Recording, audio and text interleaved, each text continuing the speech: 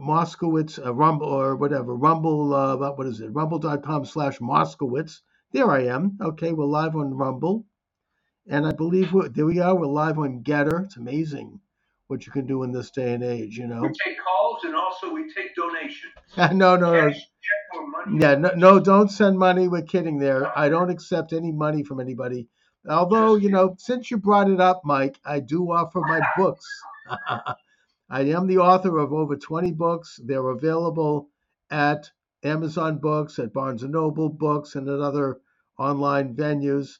And, you can check them out. If you see anything you think is interesting, why not throw a few bucks and purchase either the soft cover, the ebook, or in some cases the hardcover.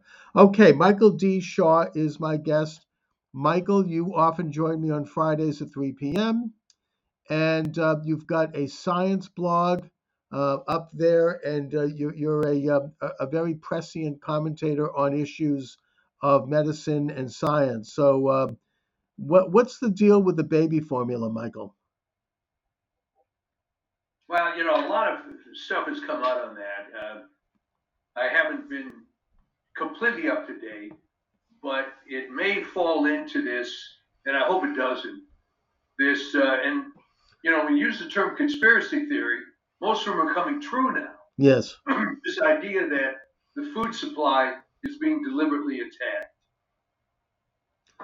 It does appear that there have been recently a lot of very mysterious fires at major food manufacturing plants, both in this country and in Europe. I don't know, maybe I'm putting a little tin hat on here, but it just seems like it's coordinated. Well, you just have to go back to past experience. 10, 20 years ago, do you remember all these incidents at food plants? What happened? Well, there weren't any. Oh, okay.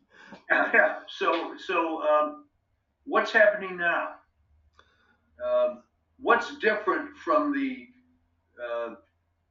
what has changed? There are just too many awful things that are going on, and this is completely unrelated. But what about this story that it was the U.S. that blew up the Nord Stream pipeline? Mm-hmm. Well, that's right. I mean, that's now, to my way of thinking, that constitutes, it seems to me, an outright act of war. I mean, that makes Biden or whoever's behind him a war criminal. I mean, do you have any opinions regarding why they would have blown up the Nord Stream pipeline? Was, and what a stupid theory. First of all, if you're going to do something like that, you better not get caught, right?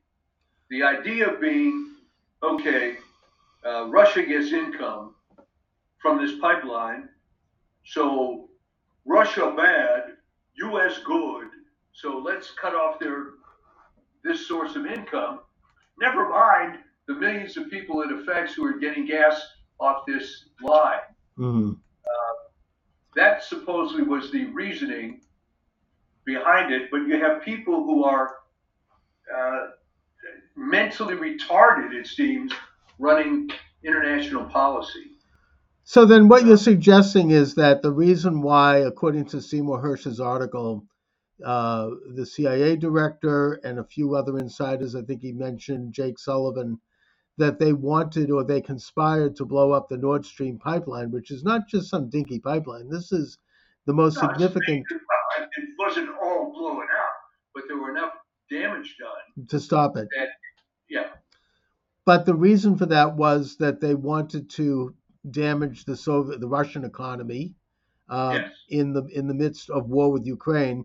From my understanding, Russia and Ukraine were about to come to a peace agreement around the time this was happening. So this might go to perhaps a more sinister agenda in terms of keeping a war going. You have people like Victoria Nuland, Undersecretary of State, who was one of the masterminds behind the coup in 2014, where the duly elected president of Ukraine, Yanukovych, was removed from office. and then trying to move Ukraine into the orbit of NATO, which of course would have been very bad for Russia, and Russia responds to that, and that there's this whole underlying tone that ultimately these world order globalists, the Newlands of the world, they want to have a regime change in Russia, and they're using Ukraine and the poor people of Ukraine as cannon fodder in this effort. Well, I'm sorry to say this kind of stuff goes on all the time, Right. And of course, it's all referred to as conspiracy theories, conveniently. Well, it's what Henry Kissinger once called, I believe, realpolitik. It's, in other words, it's like this amoral international tectonic use of nations and colliding them into each other to create some kind of a new synthesis. I mean, it's the policy of perpetual war for perpetual peace that was Right. written about by historian Charles Austin Beard in the 1920s after World War One, and after he uncovered the fact that Wilson was on the planning to intervene in that war from day one, and that he waited till after he was reelected before going ahead and doing it. The United States had no business involved in that war. I mean, it was a European conflict, and if anything, our involvement not only further exacerbated it and dragged it out, bringing to the ruin and death of millions of people, but it led to what they were planning in the first place, according to some of the war hawks in the Wilson administration, the establishment of a world government under the League of Nations, which failed because Correct. the United States didn't enter into it. So, how much different is that, by the way, from World War II and provoking Japan? No, not at all. I mean, and creating a world government under the UN. Yeah, I mean they were just trying to provoke a fight and get the United States in, even though most Americans were not interested. They were peaceniks, if you will. They were not. They didn't want to see the United States embroiled in another war, and that included people both on the left and on the right, I may add. Yeah, it was pretty universal. Yeah, so and there so had to be a stratagem thrown in there, which was Pearl Harbor. And right. to this day, there are people of my generation who were raised in the glow of the victory of World War II that refuse to believe that Pearl Harbor was orchestrated. I think that it's been well documented. I think that for whatever reason, in the election of 1944, Thomas Dewey, the Republican, agreed not to bring it up, which he should have. But it's been out there. Certainly it's on the record. Even the globalists will admit that in advance of Pearl Harbor, the United States put a complete oil and gas embargo on Japan, which was an act of war, and that we were engaging in the Lend-Lease and the Atlantic Charter with Britain to help them fight in Europe against congressional authorization, and also an act of war. So we were, just not we. I mean, the American people weren't, but the insiders in the U.S. government were just trying to invade the United States into another major war, and that since World War II, we've been involved with probably upwards of 50 wars around the world. So what's the big picture, though? I mean, what would had this played out to the exact game plan of the globalists? What was their goal here? Well, I mean, I think that they want to, as I said, they want to create Russia as part of the world order, and it's not right now. Russia is independent. They're not buying into the kind of the globalist agenda.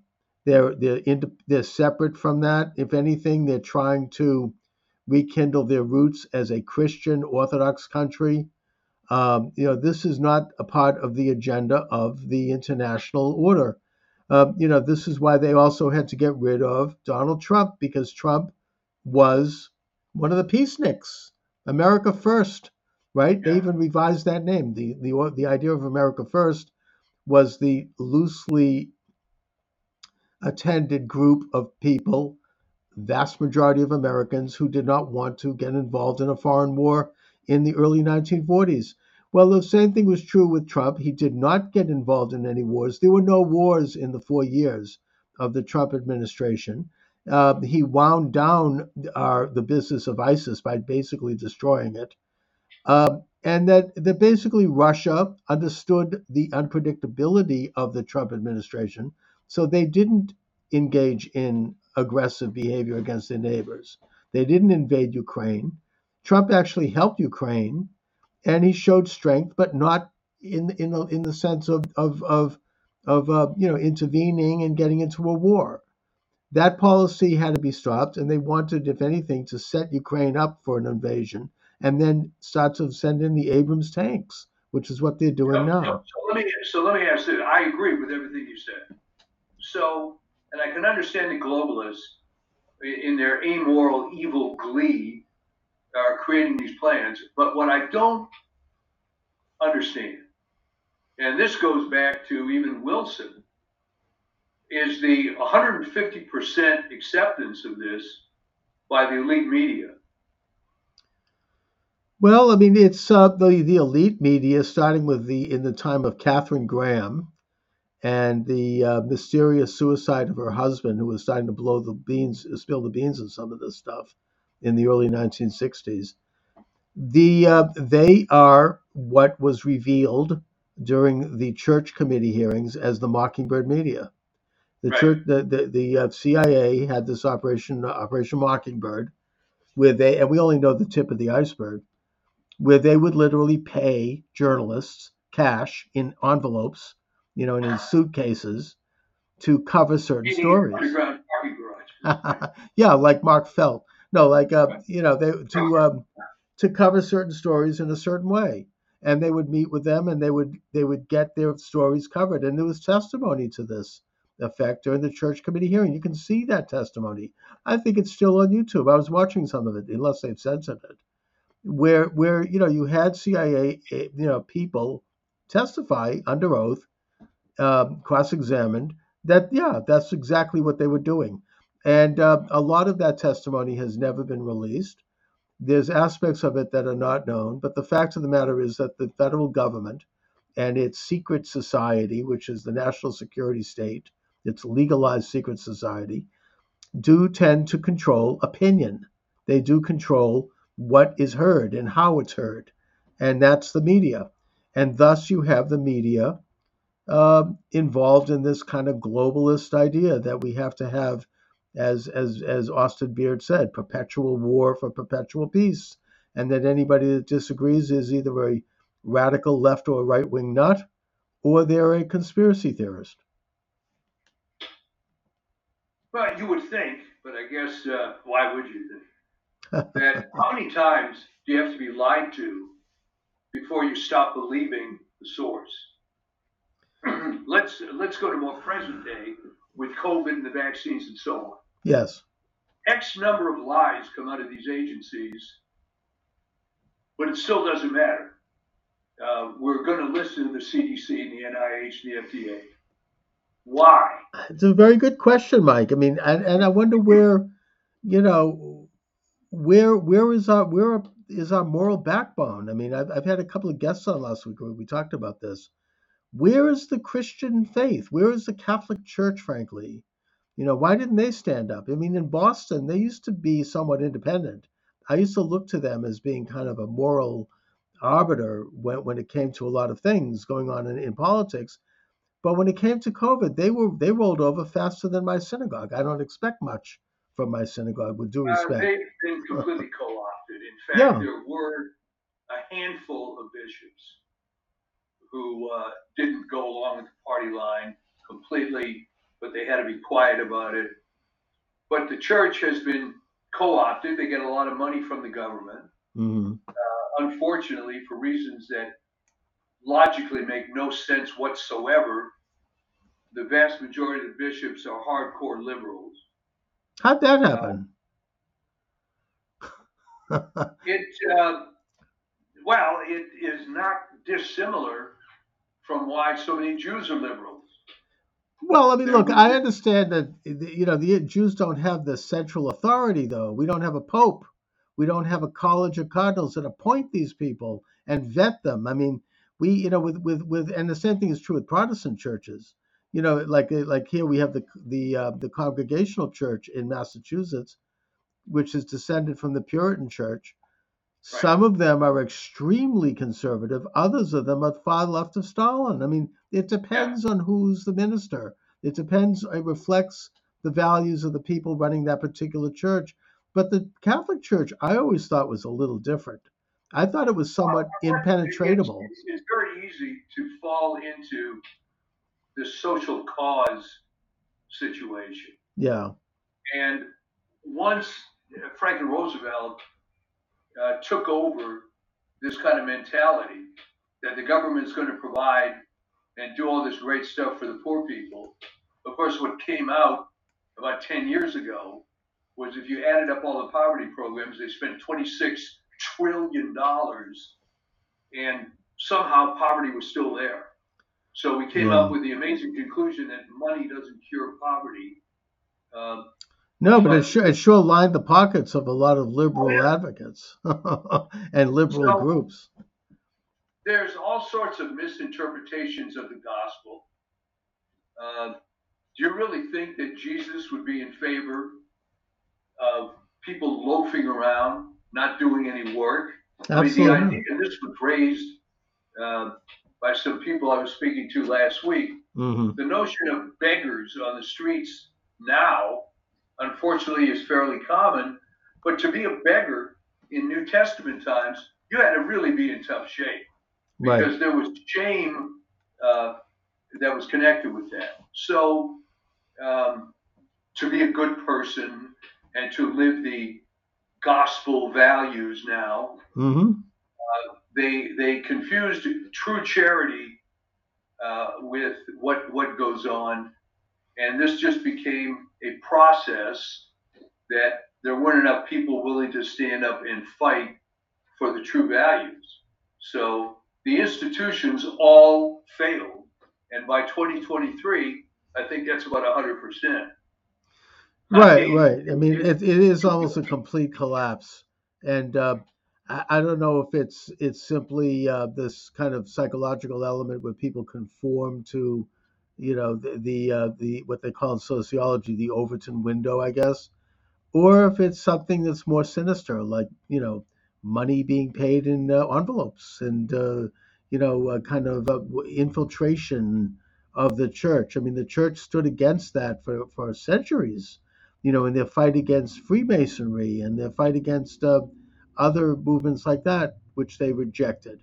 Now it seems like even up to this present pope, it's it's not. It seems to have lost somewhat of its moral center. Anyway, and again, I feel a little reluctant talking about this as a non-Catholic, but I'm Well, no, I saying mean that. everything that you're pointing out is true. I think some of it um, is affected by the media culture. You know, if you're getting fewer and fewer people going to mass, maybe you have to come up with ways to bring back the crowd, and maybe you got to lighten up on some of the doctrine. I'm not Hmm. saying they all do, but it's human nature.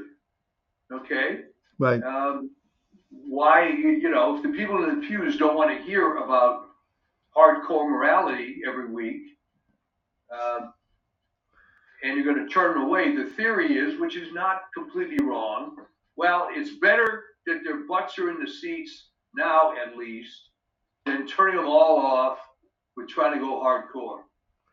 Uh, Well, there should be some happy medium. I mean, you know, well, y- there are people that say no because that's just phony anyway.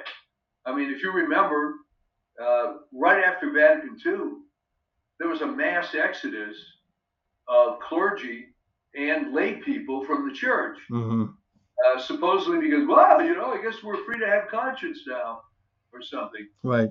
So the numbers may, it's the old story. How many Catholics are there in the United States? 55 million. How many real Catholics are there in the United States? 5 million? I don't know. Well, I suppose we could ask the same Nancy question Pelosi regarding Judaism, but is nominally a Catholic. yeah. She should have been excommunicated many, many times, but that doesn't occur.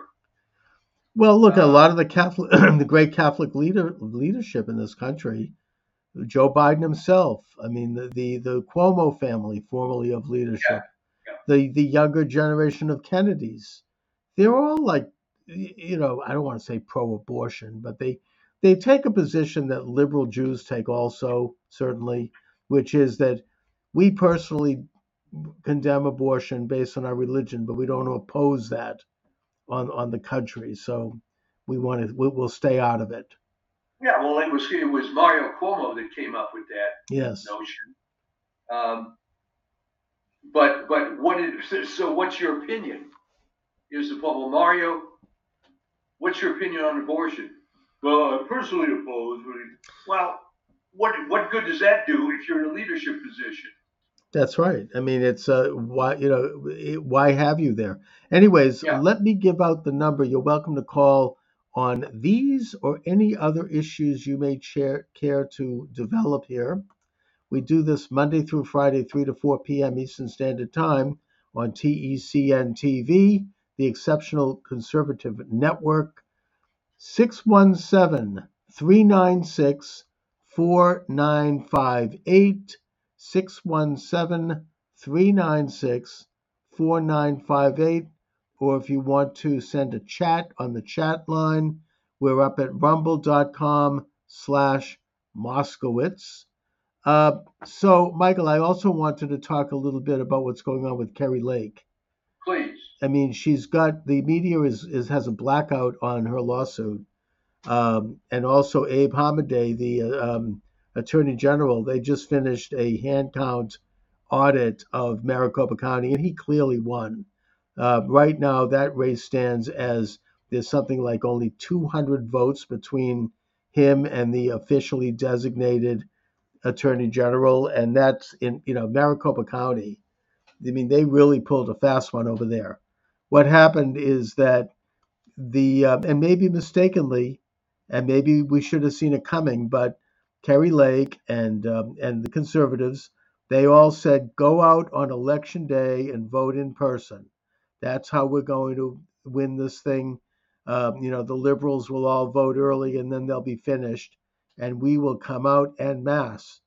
But what they didn't is so the enemy was expecting it. They were waiting and they were laying in wait. It's like they were hiding in the grass. Yeah, that was very nice. Yeah, and they were just sitting there in the grass waiting to come out. And sure enough, on election day, they'd rigged the machines so that the ballots would jam them because they were printed on paper, or the actual print was too small for the machines to read. And the printing was done by the same people, by the way, who do the counting, and they are openly left-wing guys, and just contributors to left-wing candidates and causes. And the result was, after they published a heat map, apparently, on the wall of their corrupt organization there, showing where are the conservative precincts. Right. The conservative precincts only had this problem, and about an estimate of 60% of them did not function on election day. So you had people waiting in line and leaving. You had people having their ballots spit out by the machine, so they would have to put them in this mysterious box where they were then taken over to this printing house for counting. And then one day after the election, all of a sudden, there's something like 30,000 ballots appeared out of nowhere and entered into the system. It was done out in the open in broad daylight, and everybody knows it. And the reason that they had to stop Kari Lake is because Kari Lake was going to blow the whole whistle on this whole goddamn mess. She was going to blow it sky high. They had to stop her because if she was elected, she would have gotten, well, first of all, not only would she have sealed the border, showing the absurdity and evil of Biden Obama's policy opening the border, but she would have looked into the fraud of 2020. And that would have got the ball rolling to a lot of other states. And they're not going to let that happen. They don't care if they have to do it in broad daylight. They're just going to do it. And that's exactly what they did. But so far, Kerry Lake and Abe Hamadeh, the Attorney General, they're not sitting down and taking it.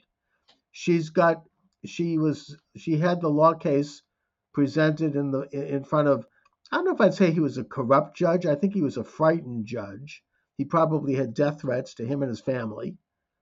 And so he obviously dismissed a case where the evidence was overwhelming and did so on very dubious grounds. So she's in the appeals court and she's there now. That's happening this week, or it's happening into next week. It's kind of a news blackout on what's actually going down there. And I think that she's being a bit circumspect in terms of what she's talking about. But that case is going forward. And if it doesn't prevail, she says she's going to go to the Supreme Court. I think she will, because I think she's got a lot of guts. Well, she's got a lot of guts, and it's a big cause. The other thing that is disappointing in all of this, not just the elections, is that I've concluded that most people really want to believe in authority. And in many cases, really want a totalitarian situation. Look at Australia and New Zealand. If you talk to the average person, their response on Kerry Lake or any other related matter is going to be, well, no, we can't lose faith in the process, because then where are we? Well, that's the perfect rhetorical device. So then why bother even thinking about it? And it's, like I said a few minutes ago, every single institution has failed. And no one seems to care. It's very strange. I mean, I wonder what has gone into that. Has it been many decades of psychological conditioning going back to MK Ultra? I don't know. I mean, there's a certain, cowardice or somnambulance in people that they just don't want to stick their neck out. They don't want to have any trouble. There are real factors, like you could get hurt. They hold up a few examples and of people who are being publicly rhetorically lynched, and nobody Right. wants to go through that. So you kind of just it's almost subtle. It's almost not even conscious that you tend to move your head away and keep your head low in order to protect the interests of your family and yourself. I understand that. I mean, I get that. I see people that are doing that. They're investing all this time and energy into having a career, into going to college, into building equity in life. They don't want to risk it. Most people don't. It's just that simple. And if they're going to, I mean, it's easy for you and me to talk about it. I know you and I are a couple of old farts. I don't give a crap what people say about me now. I mean, I don't have much to lose at this point in my life. I'm willing to, and you get that once in a while. But if I was, I don't know, maybe if I was just graduating college and I was in my 20s and I was looking for a job, maybe I may not want to put my neck out so far. Maybe. Well, there's that, and there's this other sort of thing when I wrote about the finality of evil and so on. Yeah. It's very easy for Hannah Arendt to talk about that. But if it comes down to the guard in the concentration camp that has orders to do so and so, and if you say no, you're going to be shot. Yeah, okay, Hannah, would you have done that? So, it's one thing to talk about this stuff in theory, but in practice, it gets very, very messy. And that's the problem. Maybe Kerry Lake can go through this and bring some changes. And wow, that's one state. Everybody. Yeah, but that one state is going to be the linchpin. It's going to be the one domino that's going to knock them all down. And she's got a lot of guts to do this. I mean, there are some people that are like that. Monday, I'm having on the show Seth Keshel, Captain Keshel, who has been on this thing since day one. He's a statistician. He's got all this data about how the election was stolen. There are a couple of people like that who are just you and I mean, who just have stayed the course no matter what. no matter how many slings and arrows. We're just staying the course. Yeah, I mean, there's a couple of ways to deal with it. Okay, I was able to conclude, again, going back to COVID, you know what? These agencies are all corrupt. Screw Mm. them. And that's that. I mean, so I'm disengaging from that because there's nothing I can do to change it. I promise you that a large percentage of doctors quietly agree with me. Oh yeah, they do, but if they say anything, their heads will roll. Yeah, they're not going to say And anything. and this is particularly insidious because we're not even talking here about politics. We're talking about human life. I mean, we're talking about something that can hurt people. And we're seeing now with the Republican Congress, there are a couple of people who are starting to stand up and take some vigorous stands. You're right. Who is that congresswoman from South Carolina, Nancy Mace? She Yeah. delivered a hell of a critique of how Twitter was censoring doctors who were, people like Dr. Robert Malone, people like Dr. Peter McCullough. These are Harvard, Stanford educated doctors who weren't bureaucrats. They were out doing medicine in the field. And did you notice the response of these robotic Indian clones that they brought in? Yeah. Well, we wanted to keep this information away from the public. Well, that's a lie because they were quote. Well, These of are course. people. But the thing is that I don't know. They got away with this during the Democratic Congress. Maybe they won't now. But if you watch how they answer these questions, I It's mean, all formulaic. it's like who's great? That Senator Kennedy from Louisiana, John Kennedy. He is funny and he's sharp, and yet he kind of plays this folksy kind of a guy. I think it's a little bit of an act, but it's very effective. And he had on this nominee for a federal bench Oh who, yeah. right? Did you see this? Yes. The police kill one black man every day. She's defund the police, all these radical positions. And he had all the goods on her, and he challenged her with her quotes. But her response, I mean, maybe this how people speak now, or is this something that's, No, this is a learned thing. yeah, Okay, I first mean, of all, here's the trick.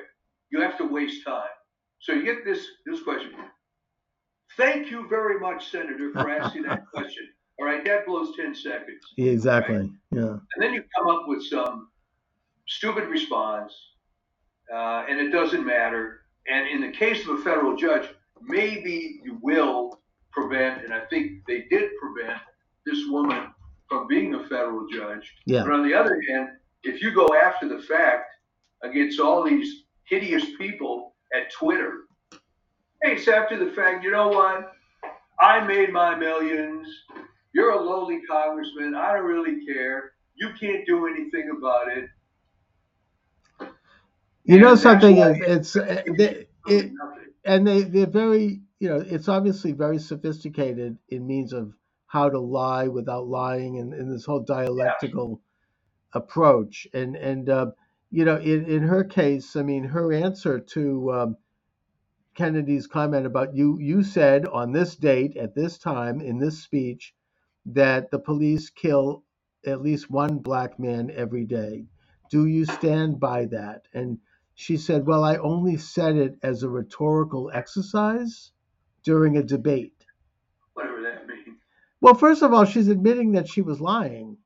What do you mean she only said? I mean, that doesn't matter. It's which Well, reminds here it is. As we've talked, it's the destruction of language. right.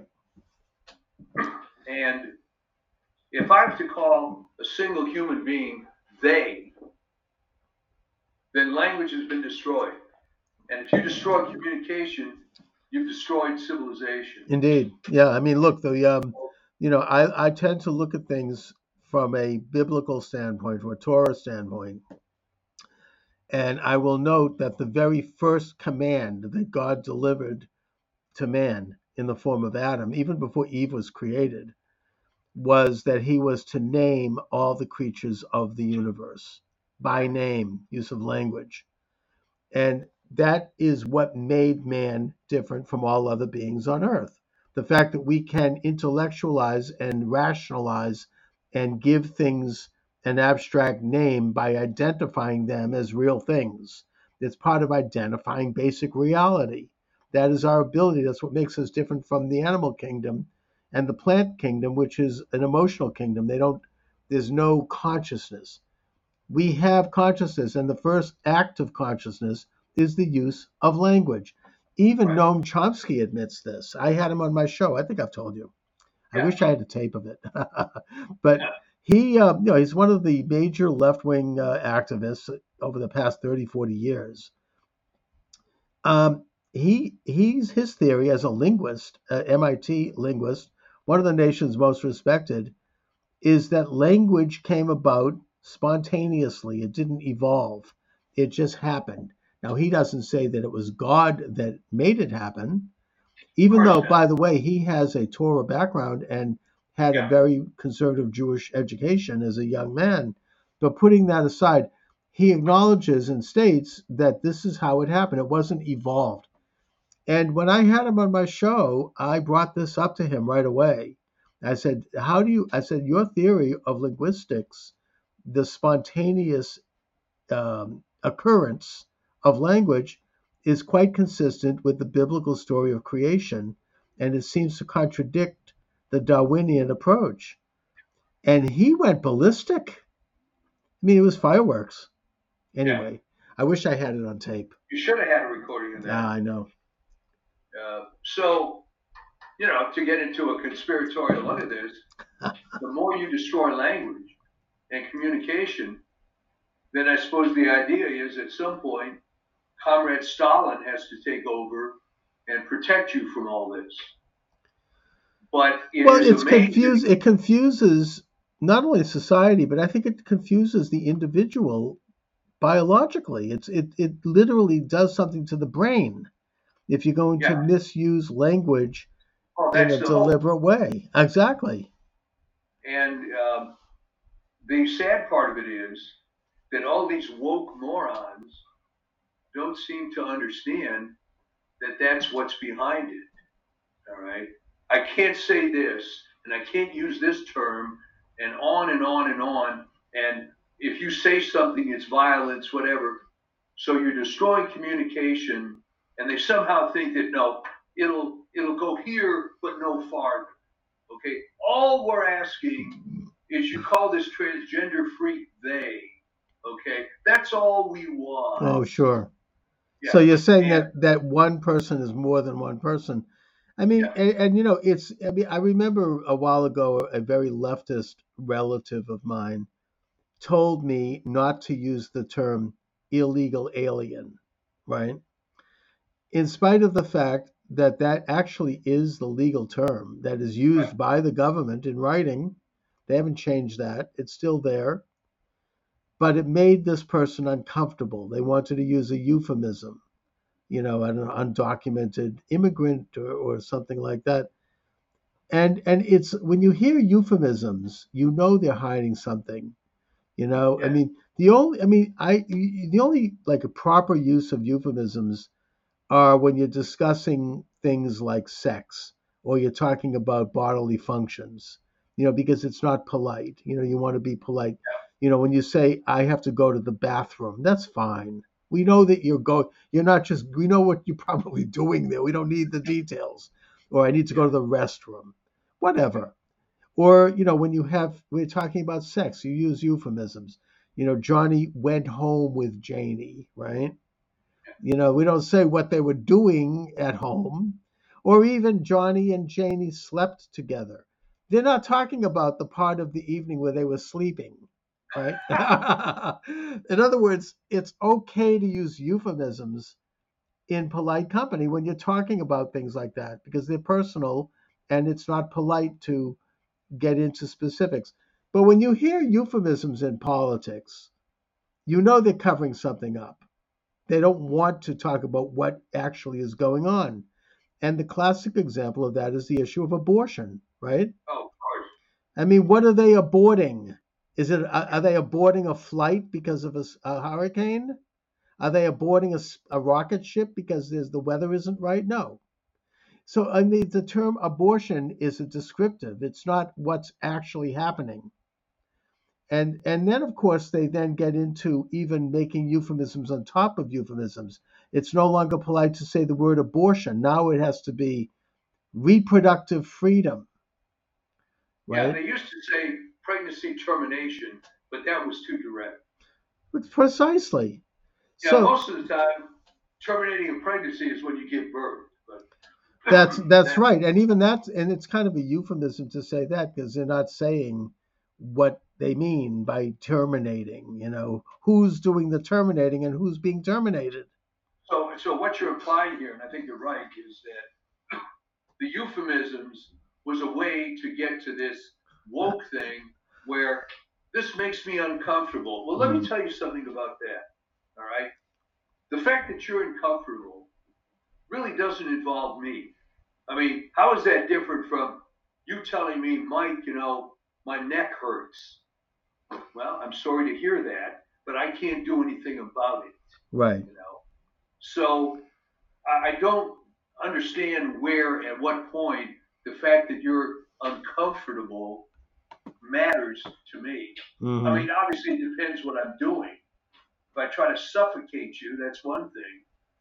But for the use of words, and it is just very insidious. Yeah.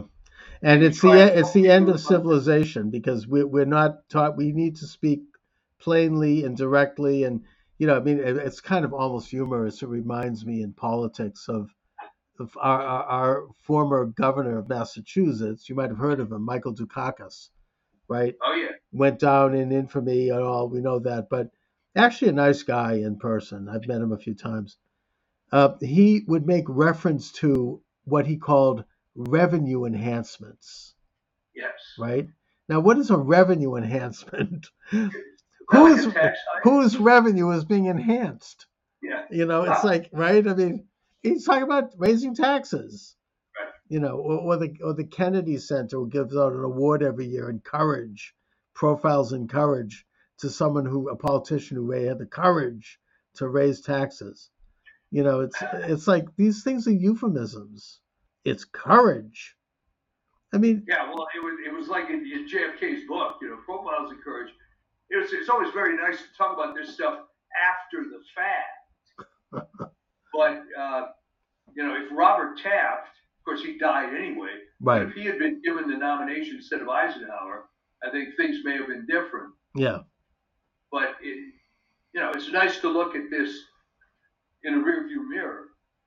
But The John Birch Society believed that he was assassinated, by the way. But that's another story. that's a little shaky because he was not the healthiest guy in the world. But Right, who knows? whatever. Yeah, who knows? But as I But get older, I'm believing more of these conspiracy theories.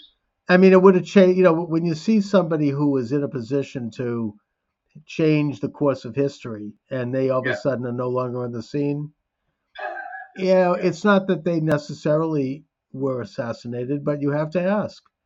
I mean, I have a book that I wrote about this 31 cases or 32 cases where there either was an assassination openly, like the case of Kennedy, of course, and Right. Lincoln. I look in history, or there were cases where it was suspected and why, or a case where there was an attempt and not successful and why. And so, you have to. I mean, that's what the media is supposed to do. We're not supposed to just sit around and and talk about our favorite food and our favorite color. You're supposed to investigate these things rather than criticize people who are doing the investigation. I mean, the Kennedy assassination, in the aftermath, that's what gave birth to this attack on people who were involved in quote conspiracy theories unquote, Right. right? Because they were questioning the Warren Commission and the single bullet. Um, but that's what you're supposed to do in a free country. That's why we have media, so it can examine and uncover potential corruption. Maybe they'll find it there, maybe they won't, but we need to know. Well, Anyway, that's before exactly. we, I want to give out the number. By the way, if anybody out there, especially people on TECN TV, if you want to call in and share a euphemism that has come to mind, 617-396-4958, 617-396-4958. Or if you want to talk about anything else, if you want to talk about some of my programs this week, I had Dr. E. Michael Jones on yesterday. That's always controversial. You can hear I that. watched that. That was pretty good. You held his feet to the fire. I think so. I mean, I got some criticism. People thought I was being too nice. But, I don't think you need to come on and start swinging at people. I mean, I listened back to it because I take that seriously. And I think that I took him apart piece by piece. I mean, I think I made my positions known, as did he. And that's all I can do. I mean, to me, that's what radio does. You have two people present their opposite positions, and then you let the listener decide based on what they've heard. I trust Right. people to do that. But, he's always obviously controversial. We totally disagree completely on the Jewish question. Although I do agree with him on a lot of other things, but he's become very obsessed with this in recent years. And he's become almost a preeminent anti-Jewish figure. Well, So, the trouble with a lot of these guys, yeah, and Michael Hoffman was another example, that he would look into certain historical things and he'd be right, but then he'd get obsessed with this Jewish thing. right. And the trouble with being obsessed is that it clouds your judgment on other matters. I mean, when Jones talked about specific examples of what certain Jews did, I don't think it makes the case for this widespread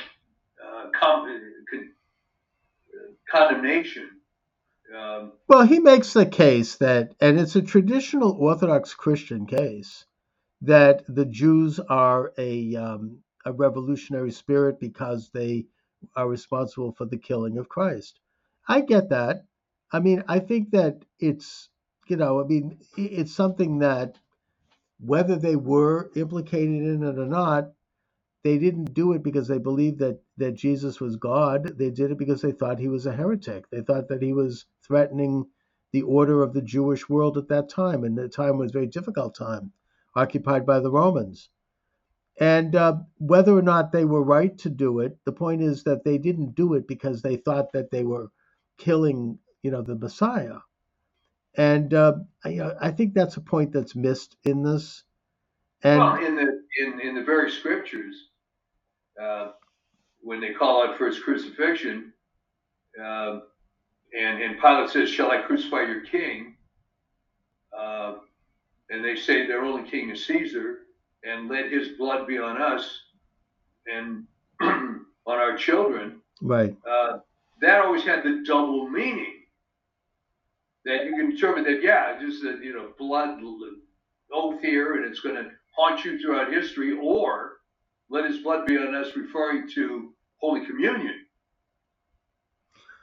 So, well, look, I don't quite know what to make of that, other than to say that it is canon in Christian law because it was ascribed to, I think, Peter, who was the one that said this to a group of people after Jesus' crucifixion.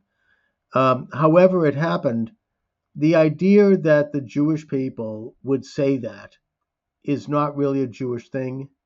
The actual Torah, one of the great reforms of the Torah itself, and there are many, and I'm actually getting into this now. I'm writing another book on Judaism, so I'm delving in.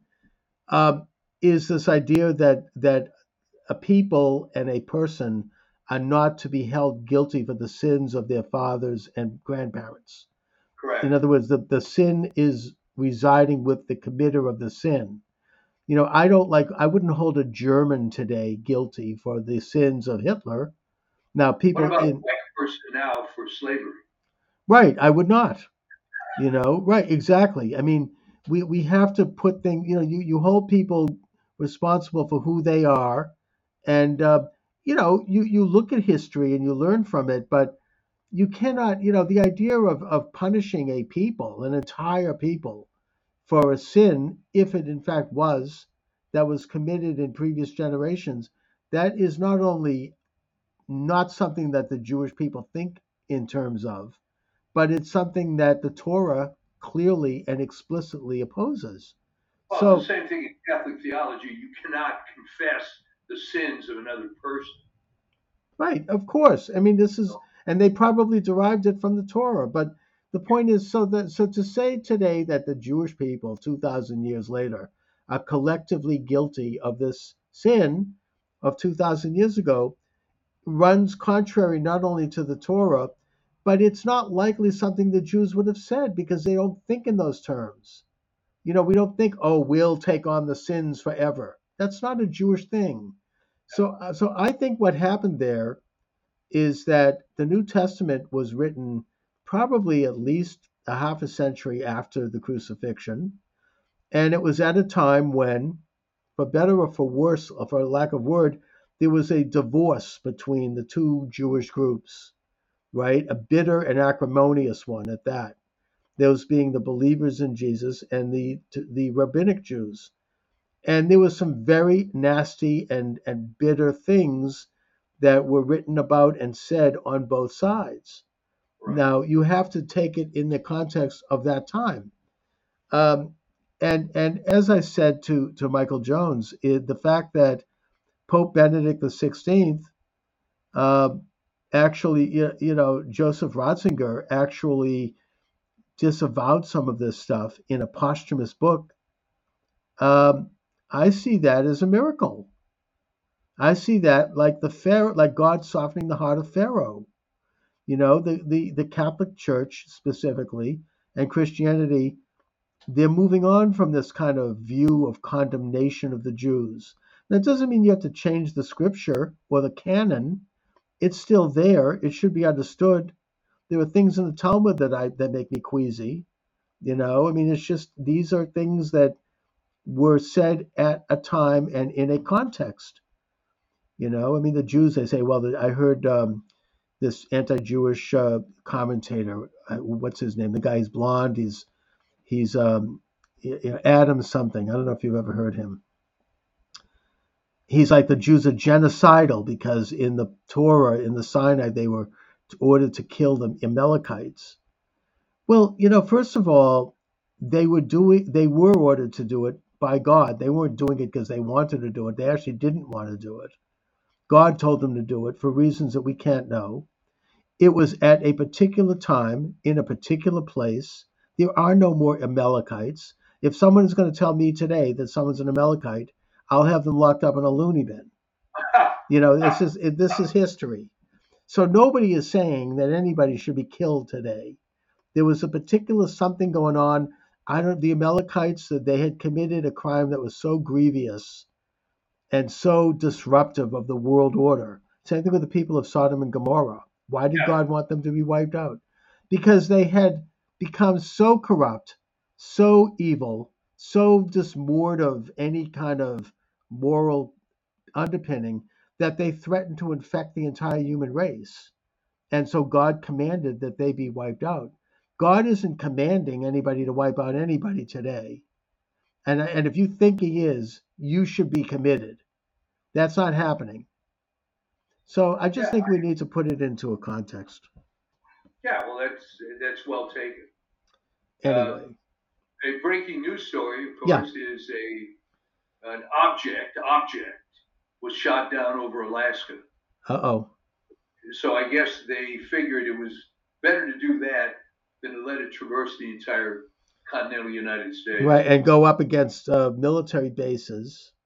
Yeah. In apparently right outside of St. Louis, and now we find out that the communist Chinese are buying property near military bases.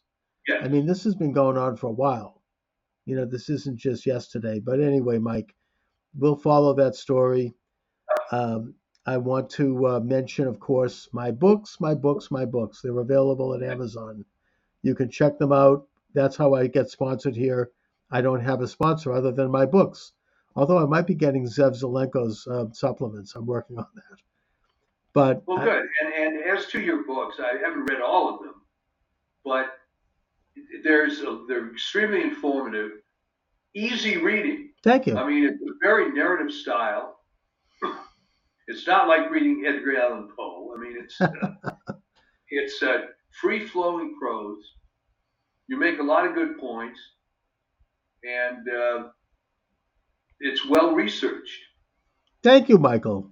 What do you have So, up on your blog, on your Substack these days? well, I again after going through this move, selling the business, and so on, I've been a little tardy. The last thing I did was really from a couple of weeks ago, applying that banality of evil thing to the COVID situation. Mm-hmm. Uh, and one thought that occurred, it wasn't specifically in the article, but how does your fellow Bostonian, Rochelle, live with herself? I mean, what's the psychology behind that? Does she tell herself she's on the right side and she didn't intentionally want it? How did these people get themselves up for doing this? They live in some kind of a bubble. I mean, they've been corrupted early on. I mean, there are things about her I'm not going to talk about right now, but I know about it as a Bostonian. But let's just say that there are certain profiles of people who get into this establishment and who benefit from it, and they can't do any wrong. It doesn't even enter the scene, and they're protected, and they become beloved figures, and they become psychopaths. I mean, they're egocentric. They're propped up by the media. They see their fat face on television, and they become in love with their own image instead of taking a look at who they actually are. I mean, it's an old phenomena. Well, what do Anyway, you think happens down the road when she's no longer head of the CDC? She's 20 years older, and she's she'll go off and live in Martha's Vineyard and go to parties with James Taylor, and there won't be a reckoning until the next life. That's when it'll happen. I guess you're right. No, they'll I have guess you're right. they'll have their Chablis parties and their brie, and that's the way it is. I mean, they'll never be. Do you think the Clintons are ever going to be held accountable for anything? I mean, anyway, Mike. But I want to Well, thank you all for joining me. We're kind of toward the end here. I want to thank. okay, I like this new platform. Yeah, I'm using StreamYards, which is I do an end run. I don't have to worry about Zoom anymore, and it's solid, and it's apparently better for my good friends over at TECN TV. By the Right. way, if you'd like to check out my archive, go to Rumble. Rumble.com/Moskowitz. You're always welcome to contact me, charlesmoskowitz@gmail.com, with comments. I've got some very interesting guests coming up. I'm into it now. I'm in every day. So I Michael want. Glennon. Michael Glennon. Oh, I know. I'm trying to. I don't think he'll come on, but I'm That's fine. trying to build up the nerve to contact him. I mean, yeah, absolutely. Yeah, his double government, it lays it out in ways that you and I and conservatives never could. And he's a major insider type of a guy. So, Mike, again, thanks for joining me as always. Well, thank you. It's And always good. we'll talk next week. Sounds good to me. All right. Thanks a lot. Thank you, everybody, and have a great afternoon. God bless you all. Thank you.